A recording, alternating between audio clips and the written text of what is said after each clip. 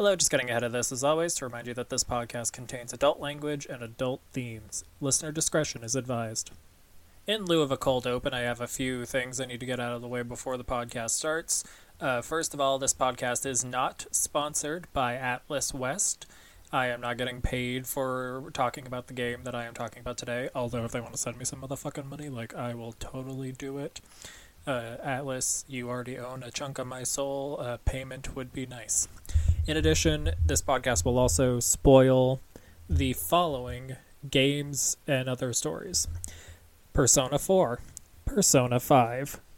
It will be spoiling the opera Carmen, the history of the Necronomicon by H.P. Lovecraft, the Zorro franchise, Three Musketeers by Alexander Dumas will be spoiled, and also some Robin Hood spoilers.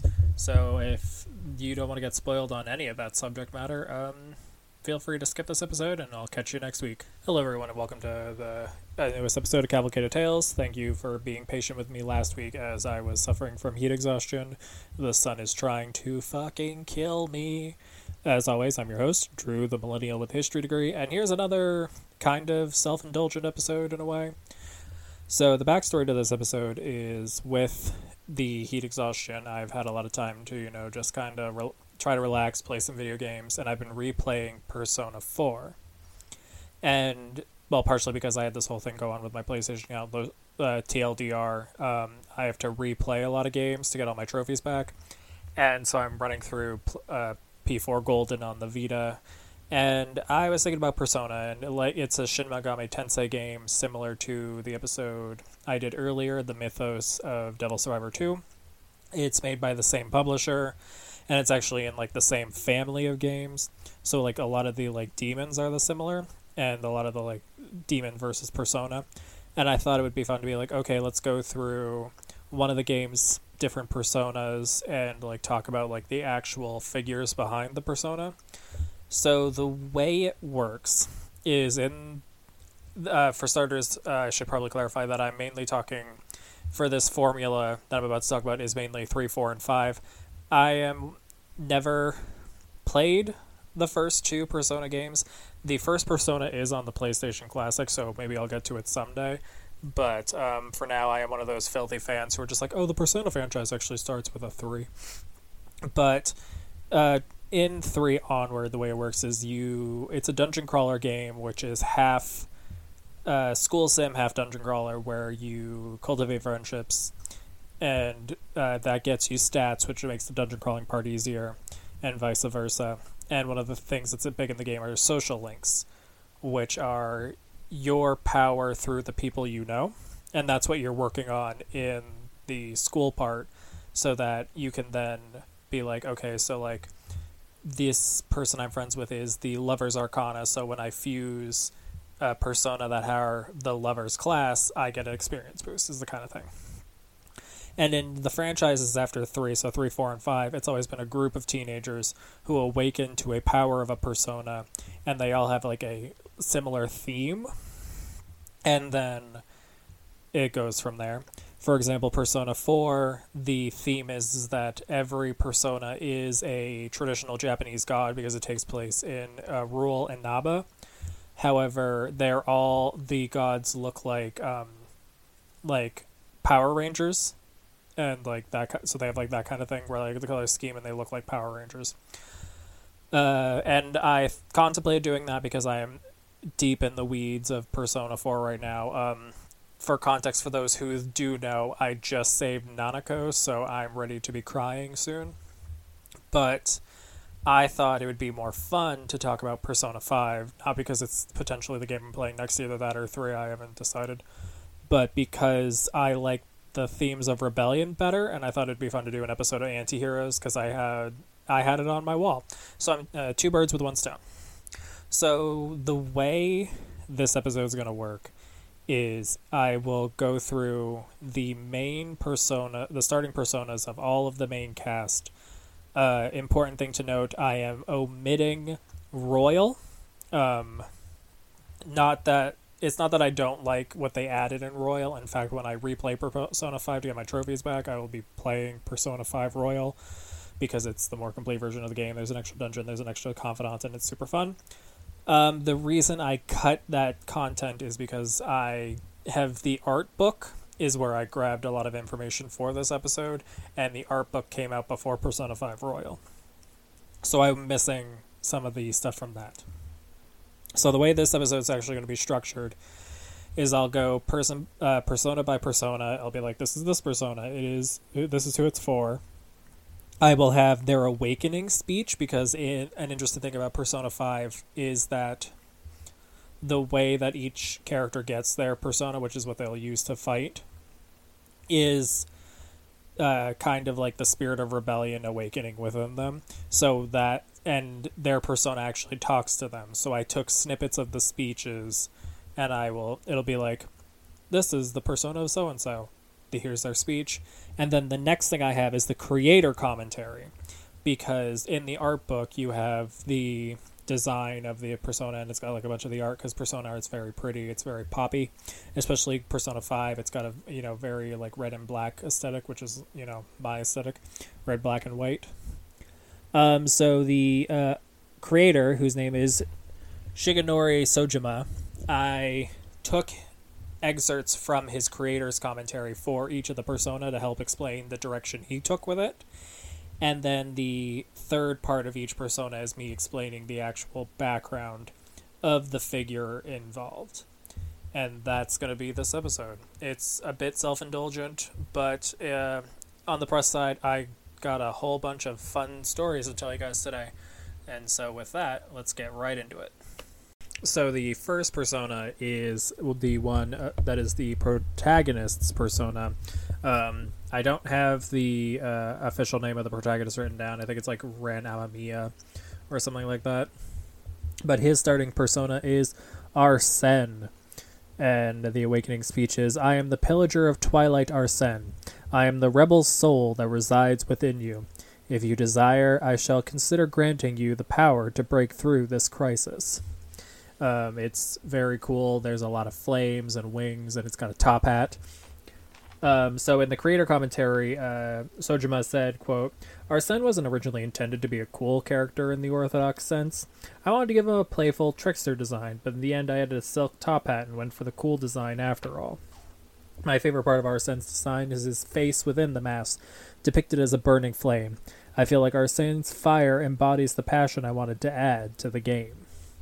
And so Arsene is a reference to Arsène Lupin, who is a fictional gentleman thief created in 1905 by Maurice Leblanc. His debut was serialized in the magazine Je suis Tôt, and it was known as The Arrest of Arsène Lupin on July 5th, 1905.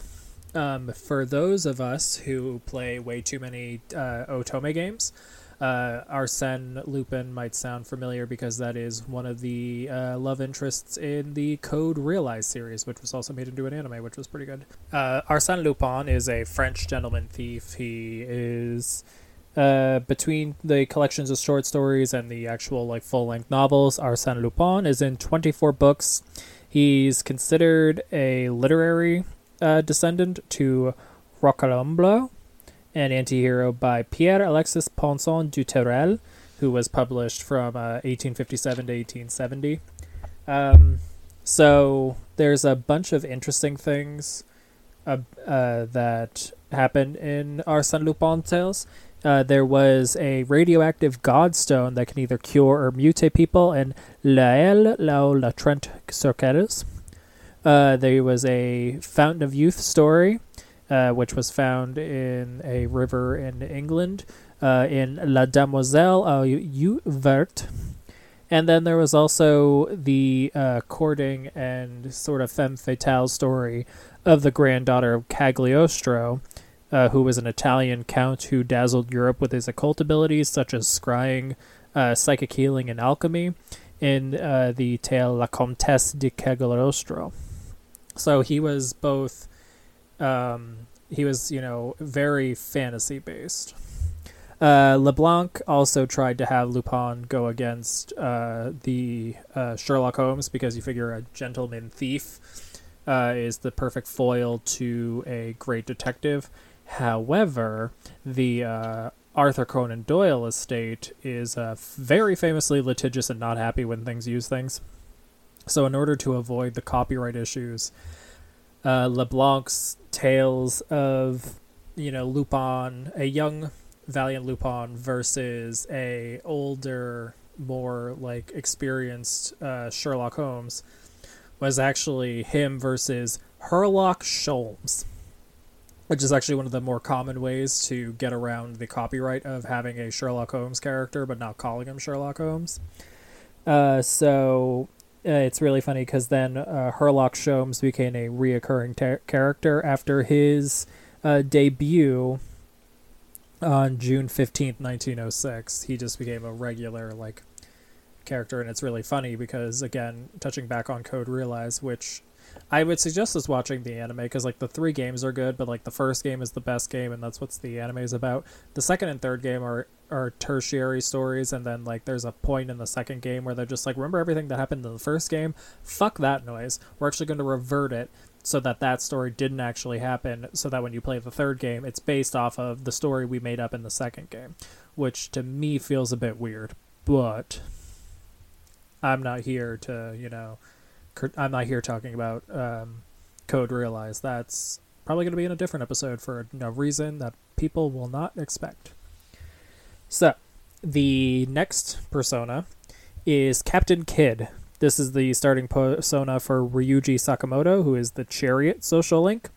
The interesting thing about the way the social links work is the social link characters that are in your party, once you max out their social links, so you become the super best friends, their persona actually change. Due to time constraints and just the amount of data I already had for this episode, I did not cover the backstories of all of of any of the friggin' secondary personae. So what it is, I will touch upon the fact right here, though, that they start out as these anti-heroes and then they turn into trickster gods. So, for example, Captain Kidd, once you max out the Chariot social link, becomes a Seiten Tensei, or Taisei, which is based off of the monkey from Journey to the West. But Captain Kidd starts out, you made me wait quite a while. You seek power, correct? Then let us form a pact. Since your name has been disgraced already, why not raise the flag and wreak havoc? If you can't guess, Captain Kidd is a pirate-based persona. The comparative commentary says, he's unquestionably a pirate. At first, I only designed the body of Captain Kidd, but director Hashino wanted to, quote, have him standing on a ship, even if it's a small one, end quote. So he ended up riding a pirate ship. The face that's drawn onto the ship is something I figured Ryuji himself would draw. It's really fun. Captain Kidd uses mainly fighting and electric type moves. So this one was a bit different because Captain Kidd was a real person. So William Kidd was a Scottish privateer who in the 1690s pillaged ships to protect English interests in the North America and West Indies. He received his letter of marque, which dubbed him a privateer, in 1695 and received the ship the Adventure Galley, which is a kind of a fun name for a ship. So the greatest prize that Kidd was able to capture was known as the Queda Merchant, a 400-ton ship which he had captured in 1698. This was his biggest and his last conquest, because not only had he failed multiple times to capture targets he had been asked to, he lost a bunch of his crew and they were on the brink of mutiny before he captured the Quedagh. And also, after he had caught him, there was a change of in the English government against privateering, and especially against Captain Kidd, because he was, kind of a fucking failure. So what had happened was he returned to Boston and he was arrested and immediately found guilty of piracy rather than privateering, and was hung in 1701. The big reason Captain Kidd has such a legacy is because he hid the treasure that he received from the Quedagh, and it went undiscovered for centuries. In fact, The Queda wasn't found until December 13th, 2007. You heard me. 2007. The ship was hidden for 306 years. And what was ridiculous is it was 70 feet or 21 meters for my non-American friends off of the Catalina Island, which is south of the Dominican Republic. And the water it was found in was only like 10 to 15 feet deep. So it's amazing. Like the main aquatic archaeologist is like, how the fuck did nobody find this in 300 years? One of the fun little facts is that a cannon from the wreck, it became a permanent fixture in the Children's Museum of Indianapolis in 2011, and it's just known as the Captain Kidd cannon. Which, saying out loud, sounds a bit problematic. After all, that's what I call my So the next persona is the persona of Morgana, who is a small cat who helps act as a early navigator and transportation in certain parts. And interesting to note about this persona in particular, this is one of the few characters whose persona awakens off screen, so I do not have the opening speech. But the persona is known as Zoro, and it is, the starting persona of the Magician social link. Once you finish the Magician social link, Zoro becomes Mercurius, most likely a reference to Mercury, the Roman god. The creator's commentary is, quote, I designed Zoro with his contrast to Morgana in mind. Morgana has a small body, but a big attitude. But the truth is, it's not just his attitude that's big. Morgana's small body houses a strong spirit, and he is actually a magnificent being. That's what I wanted to convey by having Zoro's huge figure emerge from Zoro's tiny body. It's really cool. It's kind of balloon-shaped, and one of the things I didn't write down but is touched upon in the commentary further on is, like, you kind of think that it's just a big balloon putting on airs.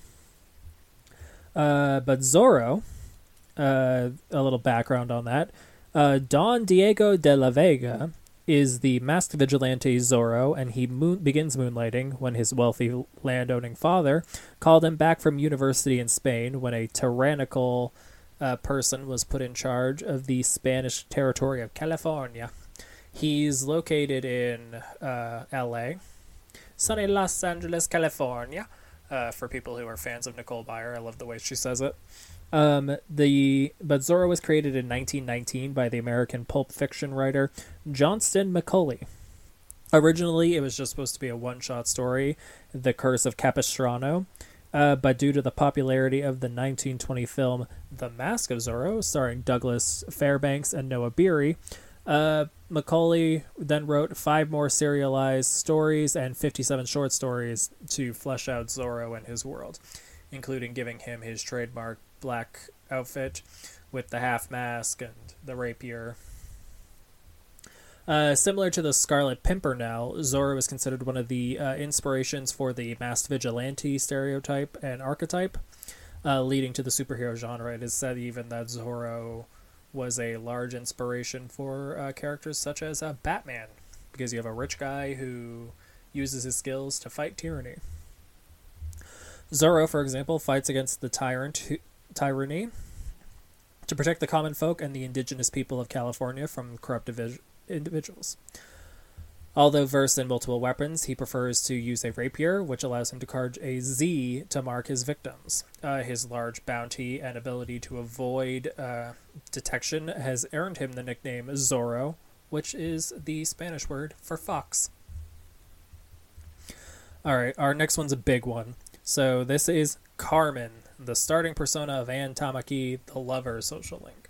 So this is one of the female characters. This is one of the things that gets a little problematic, because one of the things that the Persona games does, which is a pro and a con. The older I get, the more I see it as a con, which is, I don't know, either part of growing up or either me just realizing that, like, maybe shit shouldn't be the way it is. It's like, I don't know, don't sexualize teenagers. But there is a lot of sexualization of teenagers, and in fact, trigger warning, there is a bit of a subplot of sexual assault and just assault in general in the beginning of Persona 5.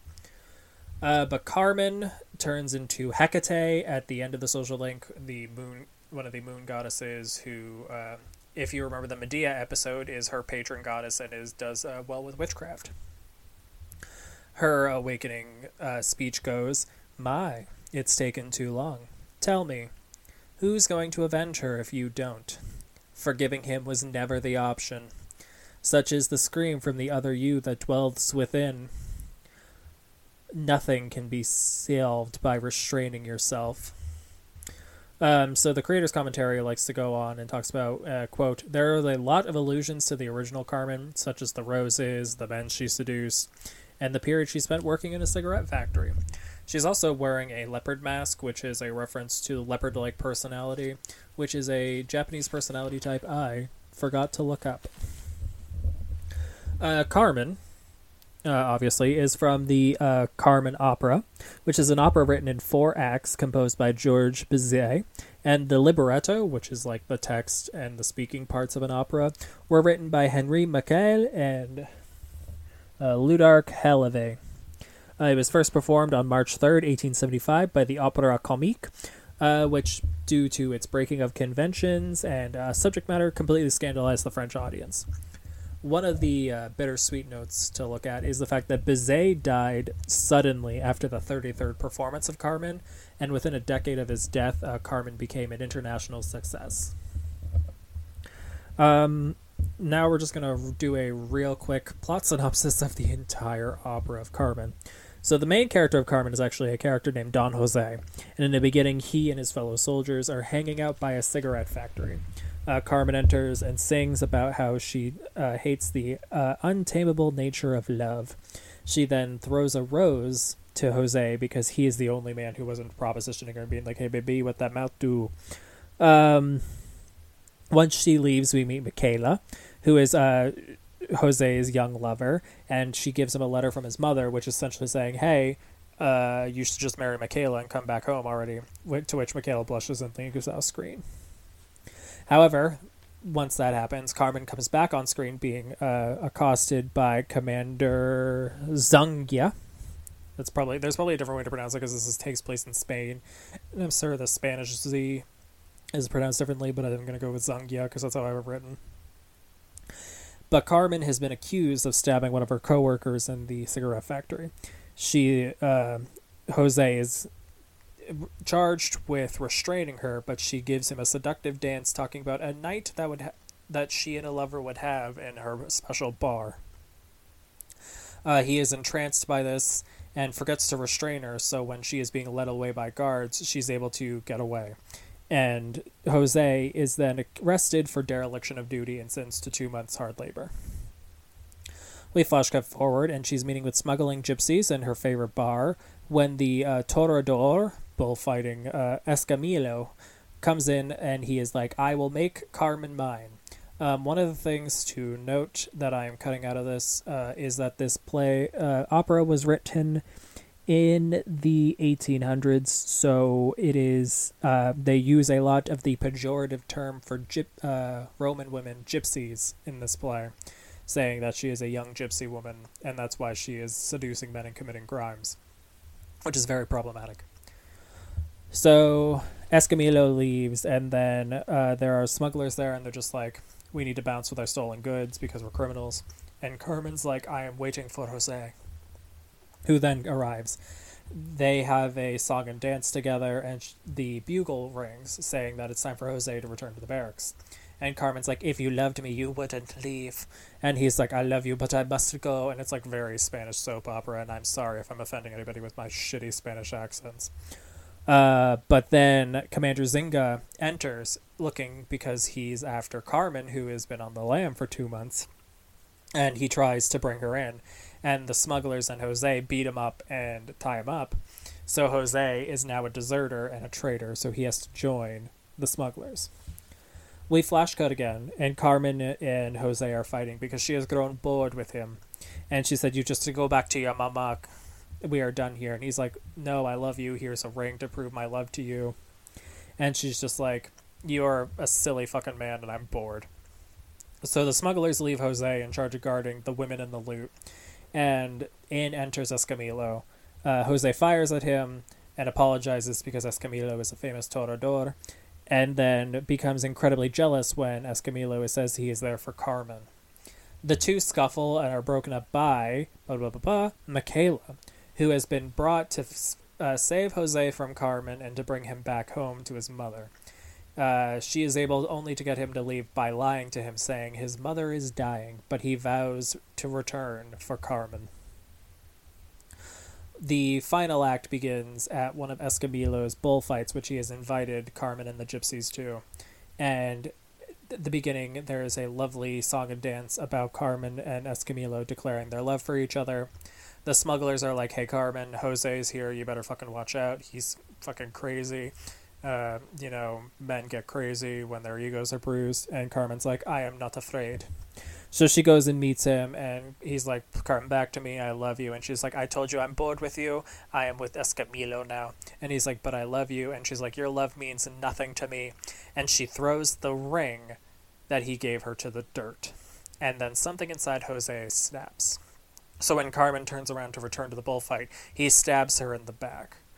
And then the opera ends with him carrying the dead corpse of Carmen, saying that love drove him to madness, and madness took away his love. And that is a very, very succinct talk of the plot of the opera Carmen.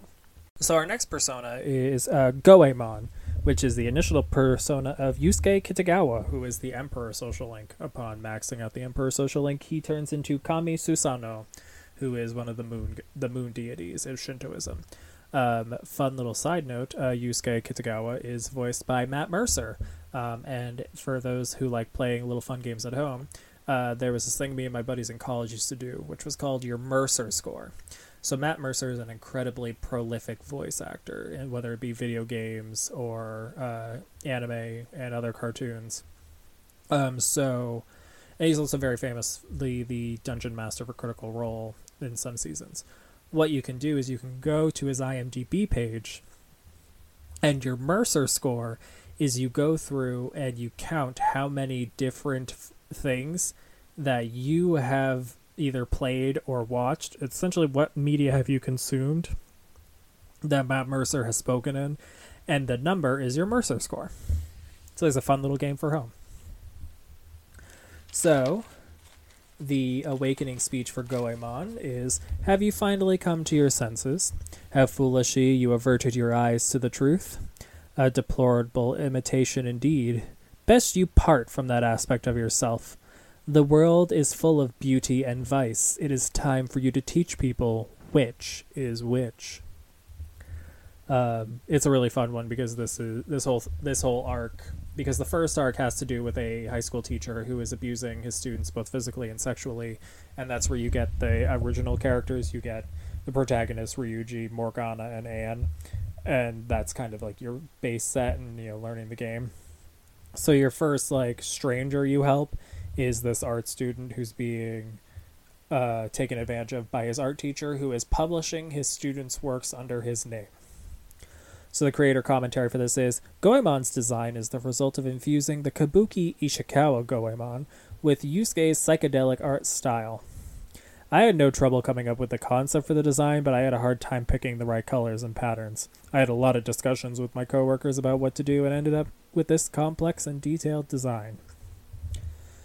So this character of Ishikawa Goemon is a bit complex because he is similar to another character that we'll touch upon later, where he's actually a bit different because there is probably a real man named Ishikawa Goemon because it comes up in history. However, he has become highly mythologized and folklorized, so it's hard to tell what is actually him and what is just been made up for various theaters. So he is a legendary Japanese outlaw who is immortalized in Kabuki theater as an anti-hero thief who stole gold and other trinkets from nobility to give to the poor. So it's very hazy because he's become such a folk hero how the actual story went. So one account, the one I'm going to use for this story, is that he was born in 1558 as Sanada Kuranoshin, When his father, who was potentially named Ishikawa Akashi, was killed by the shogunate in 1573, the 15-year-old swore revenge and studied under Momichi Sendayu. However, after training for some time, he was forced to flee after being found in bed with one of Sendayu's mistresses, stealing a legendary sword when he left. One of the main things that can be agreed upon is that he was publicly executed and boiled to death with his son. However, there's a couple different versions, like the inspiration for why he did it varies. In Kabuki theater, the reason he tried to assassinate the individual that he assassinates is because he killed his father. In the real versions, there's a few different but the one thing that is uniform is that he attempted to assassinate the Shingoku period warlord Toyotomi Hideyoshi. In one account, he's just after Hideyoshi because he's a despot and wants to try to help the little people, but fails.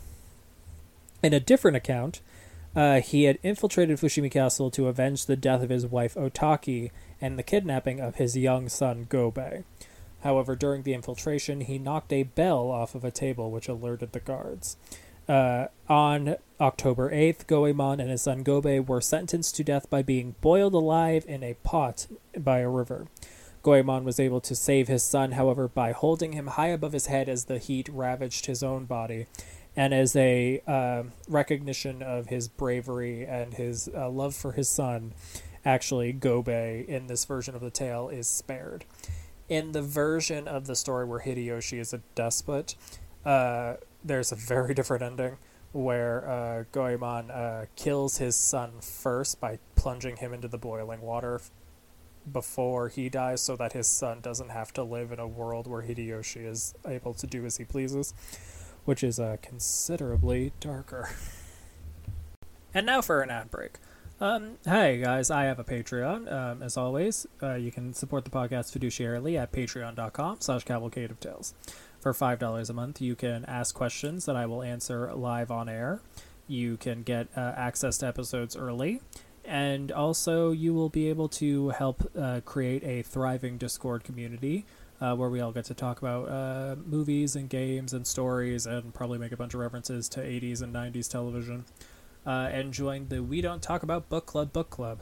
As a reminder, the book for September is Romeo and or Juliet, a choose-your-own-adventure based off of Shakespearean myth. It's a very fun, interesting little read, and I've had a lot of fun. Just every now and again, when I've got a few minutes, I just go through and see how far it can take me. So far, I've had Juliet end up being a pirate. I have accidentally done the entire plot of Romeo and Juliet. I've also had Romeo get really into eating an egg sandwich. So yeah, if you want to learn more, you can support me on the Patreon at www.patreon.com/cavalcade-of-tales. And now, back to the episode.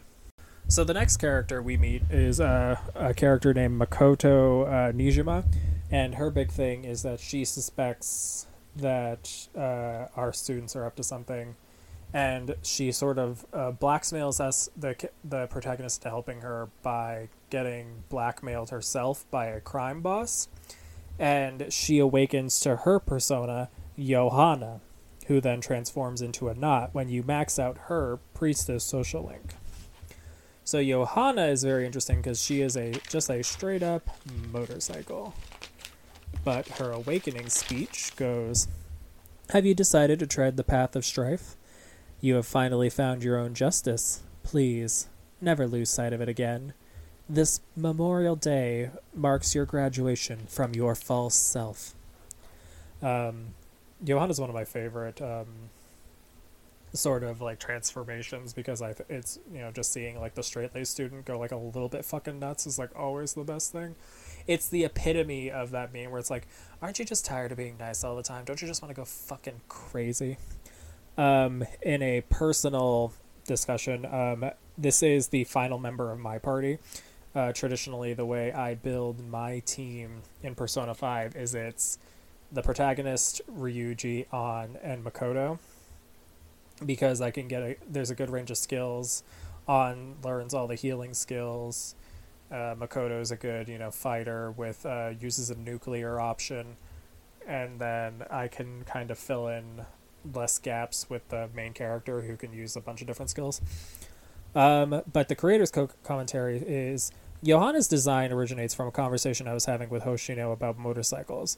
I was talking about how a motorcycle's speed and its association with young people were a perfect fit for the themes of this game. Hoshino suggests, quote, "Why don't you make Johanna a motorcycle?" End quote. Hence the current design. So the story behind Johanna is a little bit odd. It's touched upon in a part of the creator's commentary I didn't bring in, which has to do with a hole behind her seat, because this is Pope Joan. So Pope Joan was a folkloric pope who served only a couple years as pope before she gave birth during a live procession and was found out to be female, and then was either murdered or died of natural causes shortly after. There is a urban legend that after this, there was a special chair made for the Pope that had like a hole in the bottom, so that when a Pope would sit, you'd be able to tell the Pope was male because like his dick and balls would fall out. The chair and Pope Joan are widely accepted to be just not real. They're fictional. There is a funny little thing where in the 16th century, the Siena Cathedral had a bust of Pope Joan. However, within a few years in the 1600s, it was removed due to protests. So the myth of a female pope emerged from the Chronicle of Jean de Maillet around 1250, which spoke very ambiguously about a female pope who ruled for a couple of years. But we get most of her story from Martin of Opava's Chronicon Pontificum et Imperatorium, which was written later in the 13th century. So in Martin's account, the female pope was baptized as John Anglicus of Mans, and that she joined the church to follow her lover and then became pope in the middle of the 9th century.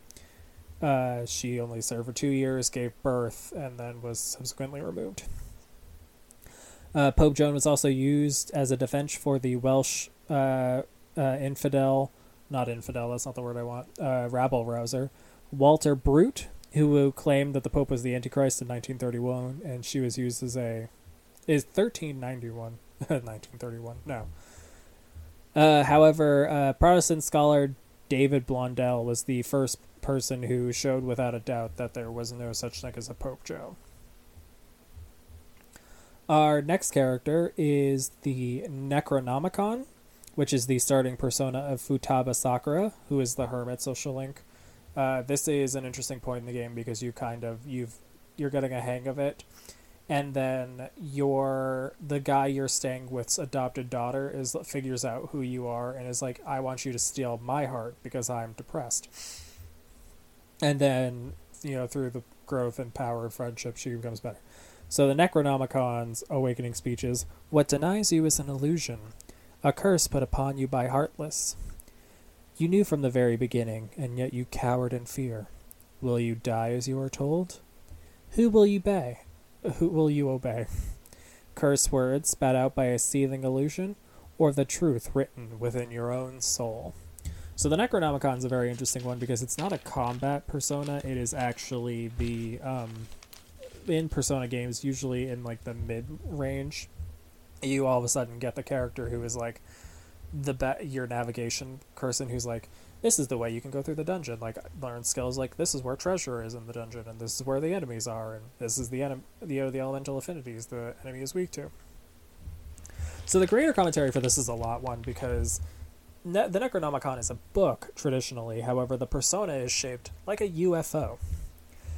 Quote, "The Necronomicon's got something of a wild design. That being said, there's a reason I designed Futaba's persona as a UFO. Necronomicon is originally a book of sorcery, but in Futaba's mind, that equates to ideals she believes are true, or ideas that can turn the world upside down. For instance, grand conspiracies or the Akashic records." Skipping ahead a little bit, "I knew the UFO by itself had nothing to remind you of the actual Necronomicon, so I added elements of the classic Necronomicon to the gargoyle sitting on top. The hieroglyphs written inside and around the UFO are a mixture of things that Futaba believes represent the truth about this world. High-tech geeky symbols, the Nazca lines, the Voyager Golden Record, and DNA patterns. So this was quite the fucking rabbit hole to fall down, because as I was looking at the histories of all these things, there was like a double history for this one. So the Necronomicon was first used in 1924 in an H.P. Lovecraft short story known as The Hound. Lovecraft mentioned the author of the Necronomicon in a story the year before, but the debut was in The Hound. It took very quickly, and a lot of other horror writers loved using it, like August Derleth and Clark Ashton Smith. But Lovecraft was super cool when people used the Necronomicon, saying that horror needed a common illusion built up on a background of evil verisimilitude. In 1927, Lovecraft wrote a pseudo-history of the Necronomicon that wasn't published until 1938, which was after his death. This was the awkward part of my research, because after finding out all this stuff, I then had to dive deeper into the 1,200-year history of a book that doesn't exist.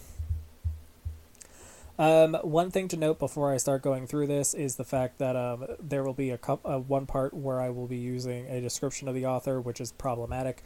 That is because H.P. Lovecraft, although a father of certain types of weird horror, was a bit problematic, and when you are in the 1920s and your contemporaries are saying you're a bit racist and xenophobic and it's a bit fucked up, you're a bit fucked up.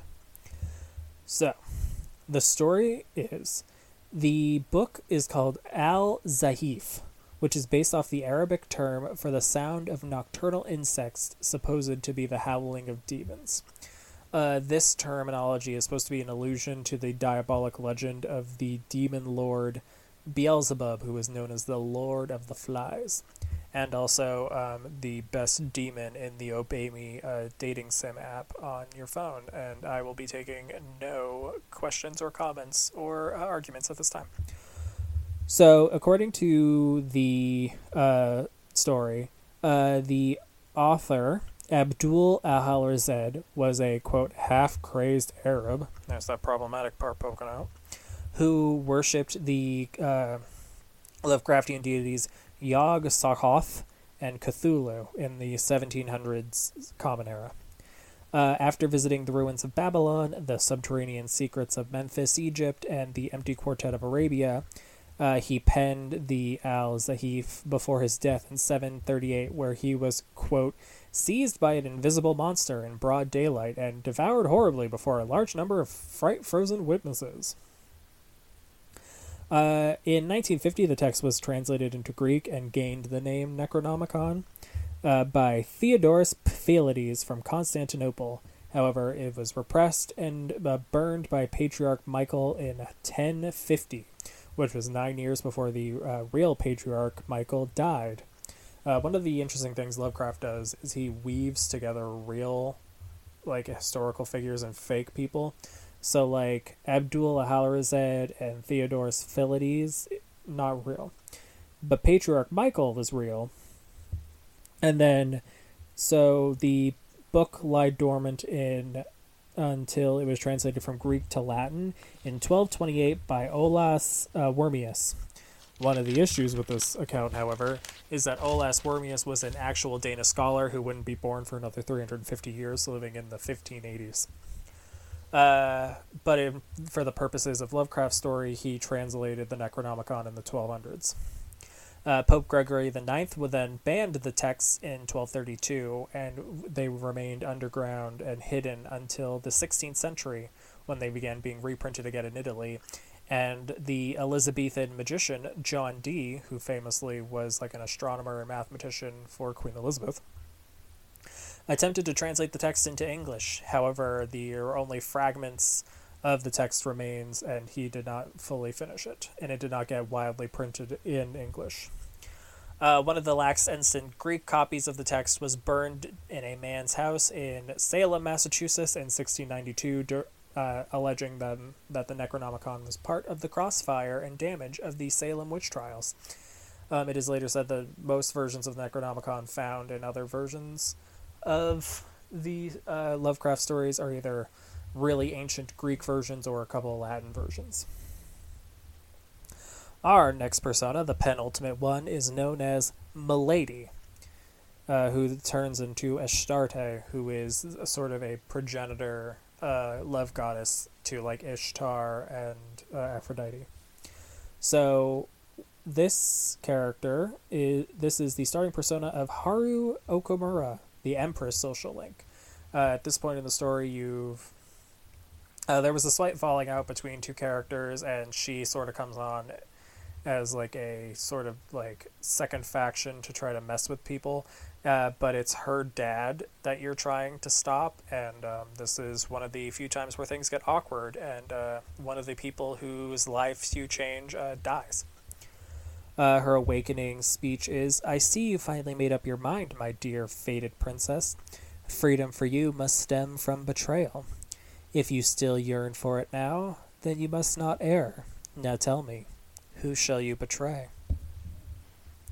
This one is really interesting because the Milady is, for starters, it's not like Milady M apostrophe lady, like some fedora wearing neckbeard shit. This is Milady, like Milady. So the creator commentary like touches upon this a bit. Like, regarding Haru's character design, I modeled her thief outfit after the Three Musketeers.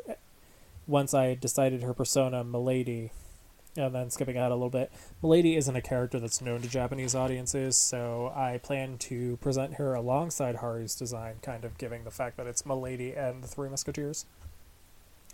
I envisioned Milady as a two-sided character who approached her opponent under a gentle, innocent facade, all the while pulling the strings so she could rise to the top. I initially drew her having all kinds of weapons to use as assassination devices, but the weapons weren't really hidden in the design, and the concept of assassination devices felt more Chinese than European. So this one was a little weird because, like, I had to do a lot of digging. So this is based off Milady de Winter, who is one of the main antagonists of The Three Musketeers, written by Alexandre Dumas in 1844. She acts as a spy in the 1625 French under the employ of a Cardinal Richelieu.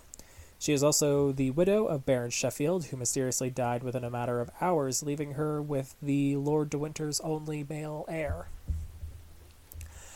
Alright, so here's the thing with Dumas is that his fucking books are massive.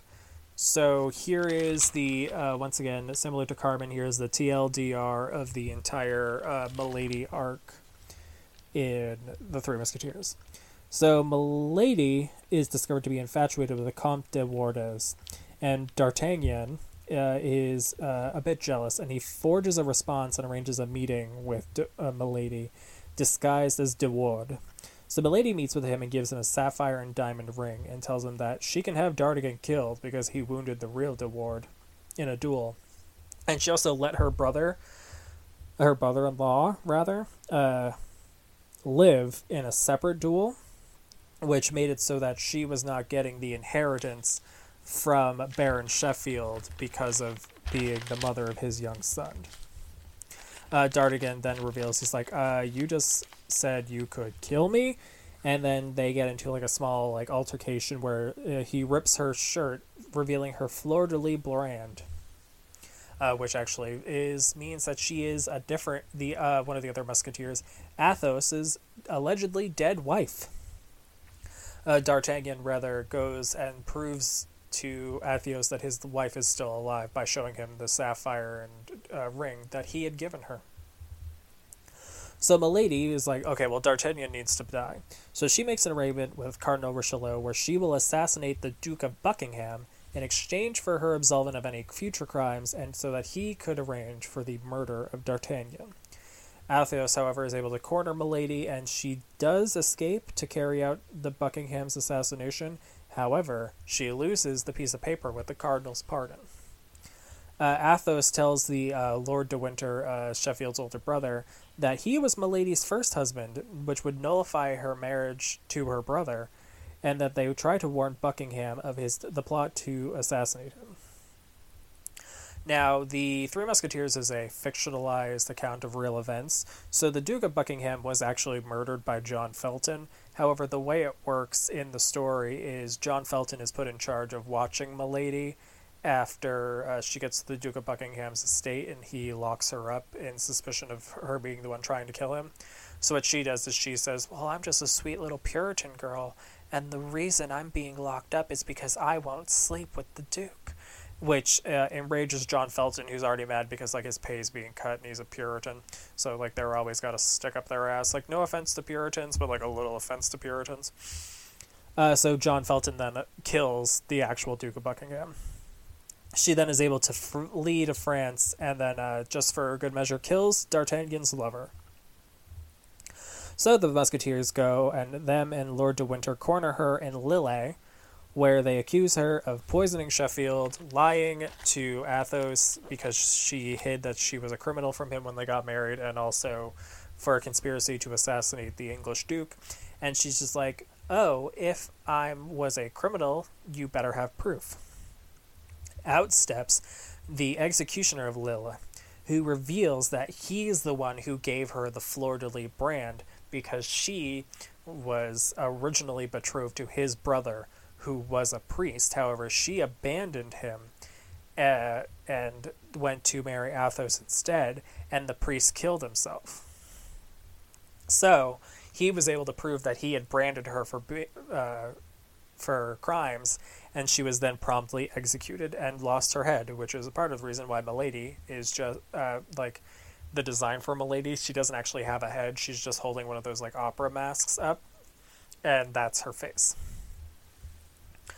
So the final persona in the group is the persona of Goro Akechi, who is the Justice social link. His name is Robin Hood. At this point in the story, you meet Akechi, who is a friggin' detective who's actually trying to hunt you down.